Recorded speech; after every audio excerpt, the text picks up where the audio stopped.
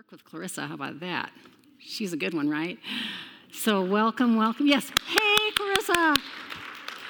So thank you for hoping that there's one thing, but what if there's two things you come away from with? Wouldn't that be something? So I'm so glad to be with you this morning, and coming to this time when I knew I was going to be preaching, I got the choice of two different topics, and the topics were either brokenness or suffering. How about that? Two great topics. I was excited. I am excited. And so I chose suffering. And it's a topic that is, as we walk through our life following Christ, we are seeing that that's something that we need to address, be actually familiar with, and we know that there's good that can come from suffering. We know that, but it's just that it's so hard. It's just so hard. In the Bible, there's a lot that is said about suffering directly, and there are a lot of stories. I would almost say that most of the Bible is about suffering. And so this morning, I'm going to touch just the very tip of the iceberg. But I would hardly recommend that if that's something that seems right to you, take some time, do it as a word study, do it as a topical study, and sit with it. Because I know it will be very, very fruitful. So first, I'll talk about suffering. We'll see some scripture that talks about suffering. Then we'll talk about hope, talk about the scriptures, put them together. And at the end, there will be one simple invitation. Would you pray with me, please?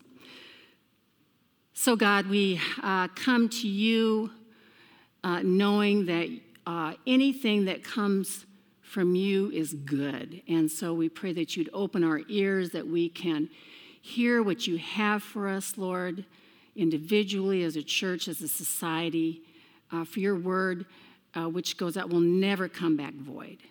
So, Lord, we say with Samuel, speak, your servants are listening. Amen. So, suffering is ubiquitous. It comes in many forms. It's ever present. We cannot get away from it. And that's not to say that we're always suffering, because we're not always suffering. There are definitely times of great joy and peace and goodness in our lives, for sure. But there are, but there are, even if we're not suffering, we probably know somebody who's suffering. We may have somebody that we're close to that's suffering. We may read about in the news people that are suffering here or around the world. It is, we are living in a world of suffering. And even though we've been told many times in the scripture, and Jesus said it, in this world you will have trouble. And Peter said it, don't be surprised at the fiery trials. We're warned, we're still surprised. It always takes us off guard. And the surprise element is one of the most difficult components of suffering, I think. Children are more vocal about it. You know when things are when they're suffering. And adults, we learn to be a little bit more subtle. At core, suffering is not getting our own way. In a very simple way of putting it. Things aren't the way that we want them to be. Things aren't happening like we want them to happen. We don't feel like we want to feel. It's not getting our own way. And we want something to happen, and even when we want it and we can't have it, we suffer more. But for today, I want to make sure that we understand that I'm not going to be talking about the suffering that comes from the consequence of our sin. Also a really good topic to look at, important, and it's true, it happens, but we won't be talking about that today. Also, I'm not talking about abusive situations. So if you or someone you know is in an abusive situation, I'm not saying that you just need to stay there. We need to do all we can to extricate ourselves from that situation, whether it's physical, emotional, relational, mental, spiritual, anyway. Part of our stewardship of our life is to care for the life that God's given us. So I am not talking about there. And if you are in an abusive situation, please get out of it and get help. Or it may be that you need help to get out of it. So so that's a word to kind of keep in mind. So suffering is unfair. Haven't I been a good person? Didn't I take my supplements? Didn't I exercise? Wasn't I a great friend or a daughter or a wife or a husband or brother? What's happening here? Or why is that dastardly person doing so well and I'm not? It just doesn't seem fair. It seems random. Understanding can help, but where there is little to no understanding, it is so much worse. It's out of our control. That would be another thing that is just, it's not, we don't get our way, and it's out of our control. No matter my pleading or my pushing, I can't make a dent in it.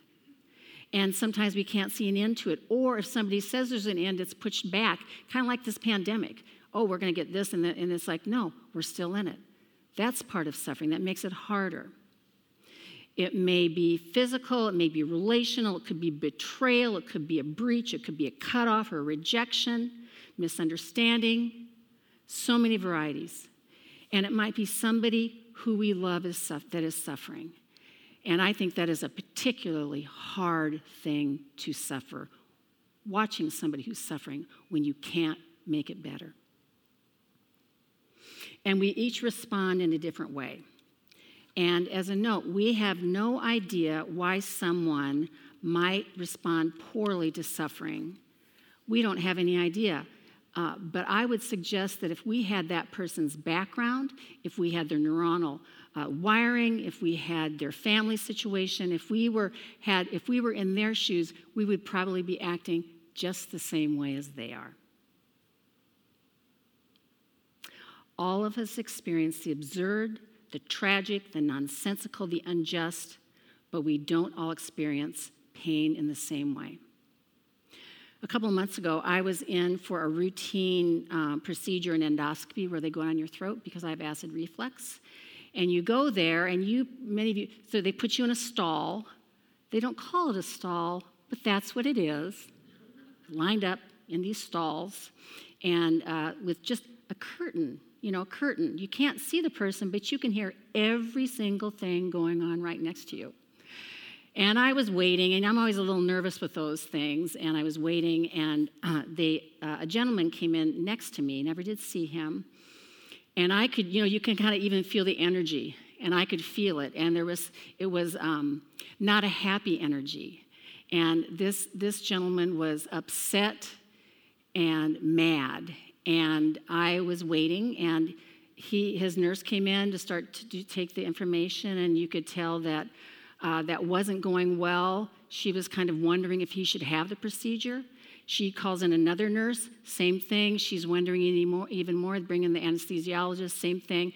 He's getting madder and madder, and they finally bring in the doctor from the room where he's doing the procedures, and the doctor's talking to him, and he says, "I'm sorry, sir, we just can't do it for a variety of reasons," which made sense to me, being the doctor that I am. But this man, he is not happy, starting to use language, and I am feeling kind of irritated at this guy. It's like, man, you are demanding. These guys are trying to help you. Well, it's 3:00 in the afternoon. We haven't eaten all day, he and I and all the other people in the stalls, because you don't get to do that. And he says to the doctor, he says, "Doctor, I had that surgery. I haven't eaten anything all day. In fact, I couldn't take my pain medication. And I am in severe pain." And that opened me up. It changed everything with the way I could see this man. Of course, I would be acting just the same way, probably worse. So we remember that we don't know what's going on in a person's life for the reason they're acting that way. And then a couple weeks ago, I was driving out of my block, and I was coming to a neighbor's house who I know, and I stopped because she was pulling out of her driveway in a really erratic way, just kind of pulling out, crashed into the car on the other side of the street. And the mirror falls off, it's crunched. I roll down my window, my neighbor gets out to tell the person whose car belonged to, and she says, Dory, he's got a brain bleed. And I had known that her husband had been in a car accident, and she had apparently just gotten this message, and of course, she's just trying to get to the hospital. So it's just like, again, it's like, she's not a bad driver. She's got a lot going on. And we usually don't even know. And I remembered this quote, be kind, for everyone you know is fighting a hard battle. Be kind. So we want to remember that. Give people the benefit of the doubt. What harm is that to us? Might as well. And also, we can increase our suffering by thinking that we should not suffer, that it's unusual. And it can be that way because life's going along okay, and then something kind of hits us. But actually, suffering is a part and parcel of being human. And it is even more than just being human. Suffering can lead to great growth. Richard Rohr writes, if we could see all our suffering and wounds as the way through to their transformative effect as Jesus did, then they would become sacred wounds and not something to deny, disguise, or export to others. The genius of Jesus' teaching is that he reveals that God uses tragedy, suffering, pain, betrayal, and death itself, not to wound or to punish us, but to bring us to a larger identity. Unless the single grain of wheat loses its shell, it remains just a single grain. The shell must first crack open for the expanded growth to happen. In such a divine economy, everything can be transmuted, everything can be used, and nothing is wasted. That larger identity, it opens us up, and it may cut us open. But it does open us up from our small, self-contained self to someone who is a bigger person. I was talking yesterday on the phone to a friend who is going through a very hard time. And she said that she sees that God wants more for her than her coping mechanisms and fear. God knows that he made her for more, and fortunately for my friend, she sure does too. And Jesus just didn't teach about suffering. Recall the words from the book of Isaiah in chapter 53. He was despised and rejected by mankind, a man of suffering and familiar with pain, like one from whom people hid their faces. He was despised, and we held him in low esteem. Here we see the suffering servant, and we know that as we suffer, we are in good company. The suffering we are intimately familiar with, he is too. The physical pain, the emotional, relational, spiritual pain, the rejection, being misunderstood, falsely accused. He's familiar with that, and he's familiar with us. And he's not saying, come on, I did it, you can too. He's saying, I see you. I'm your gentle shepherd. I know you. I know there's something bigger that's coming. And the writers of the books of the Bible did too. Here are the words of Paul in Romans chapter 8. I will begin reading at verse 18. Paul writes, I consider that our present sufferings are not worth comparing with the glory that will be revealed in us. For the creation waits in eager expectation for the children of God to be revealed. For the creation was subjected to frustration, not by its own choice, but by the will of the one who subjected it, in hope that the creation itself will be liberated from its bondage to decay and brought into the freedom and glory of the children of God. Continuing with verse 22. And we know that the whole creation has been groaning as in the pains of childbirth, right up to the present time. Not only so, but we ourselves, who are the first fruits of the Spirit, groan inwardly as we wait eagerly for our adoption to sonship, the redemption of our bodies. For in this hope we were saved. But hope that is seen is no hope at all. Who hopes for what they've already seen? But if we hope for what we do not have, we wait for it patiently. So we don't groan alone. We even groan along with creation. And we groan knowing that our bodies will be redeemed, so that there will be a glory revealed in us, is the language, that creation and we will finally be liberated into freedom and in glory. This isn't the end here on earth. We know that we are looking at something we can't see, but we have hope because of Jesus. We see his life, we see his suffering, we see his crucifixion, we see his death, his resurrection and ascension. And he says, I went ahead of you. So we know we will be where he is.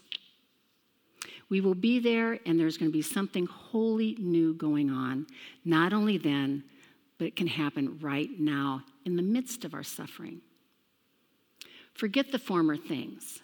Do not dwell on the past. See, I am doing a new thing. And something new that might not be able to happen unless we are cracked wide open. And we see that the new thing will come as we fix our eyes on Jesus and not on the waves like Peter did and started sinking.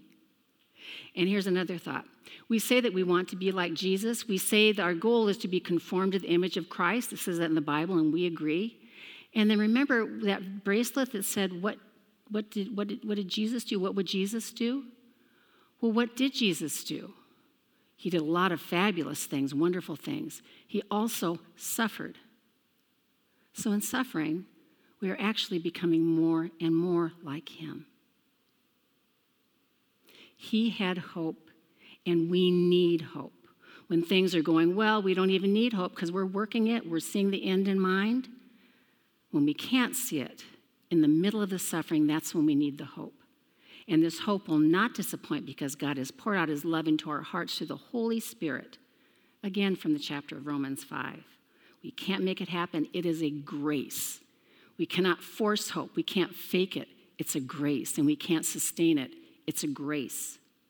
But we can place ourselves in the care of God and our eyes on Jesus, the author and perfecter of our faith, and receive it and nourish it and live in hope, even when we don't feel especially like doing it. Again, from Romans 8, hope that is seen is no hope at all. Who hopes for what they already have? And by the way, if you are with someone who is hopelessly suffering, you be the hope. You be the hope.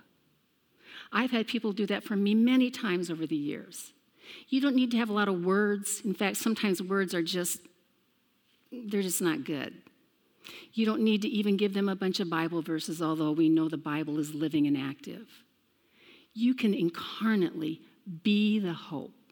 Just be there. Live it. Feel the hope within yourself for that person.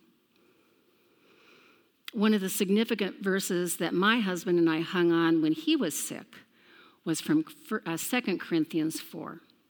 Therefore, we do not lose heart.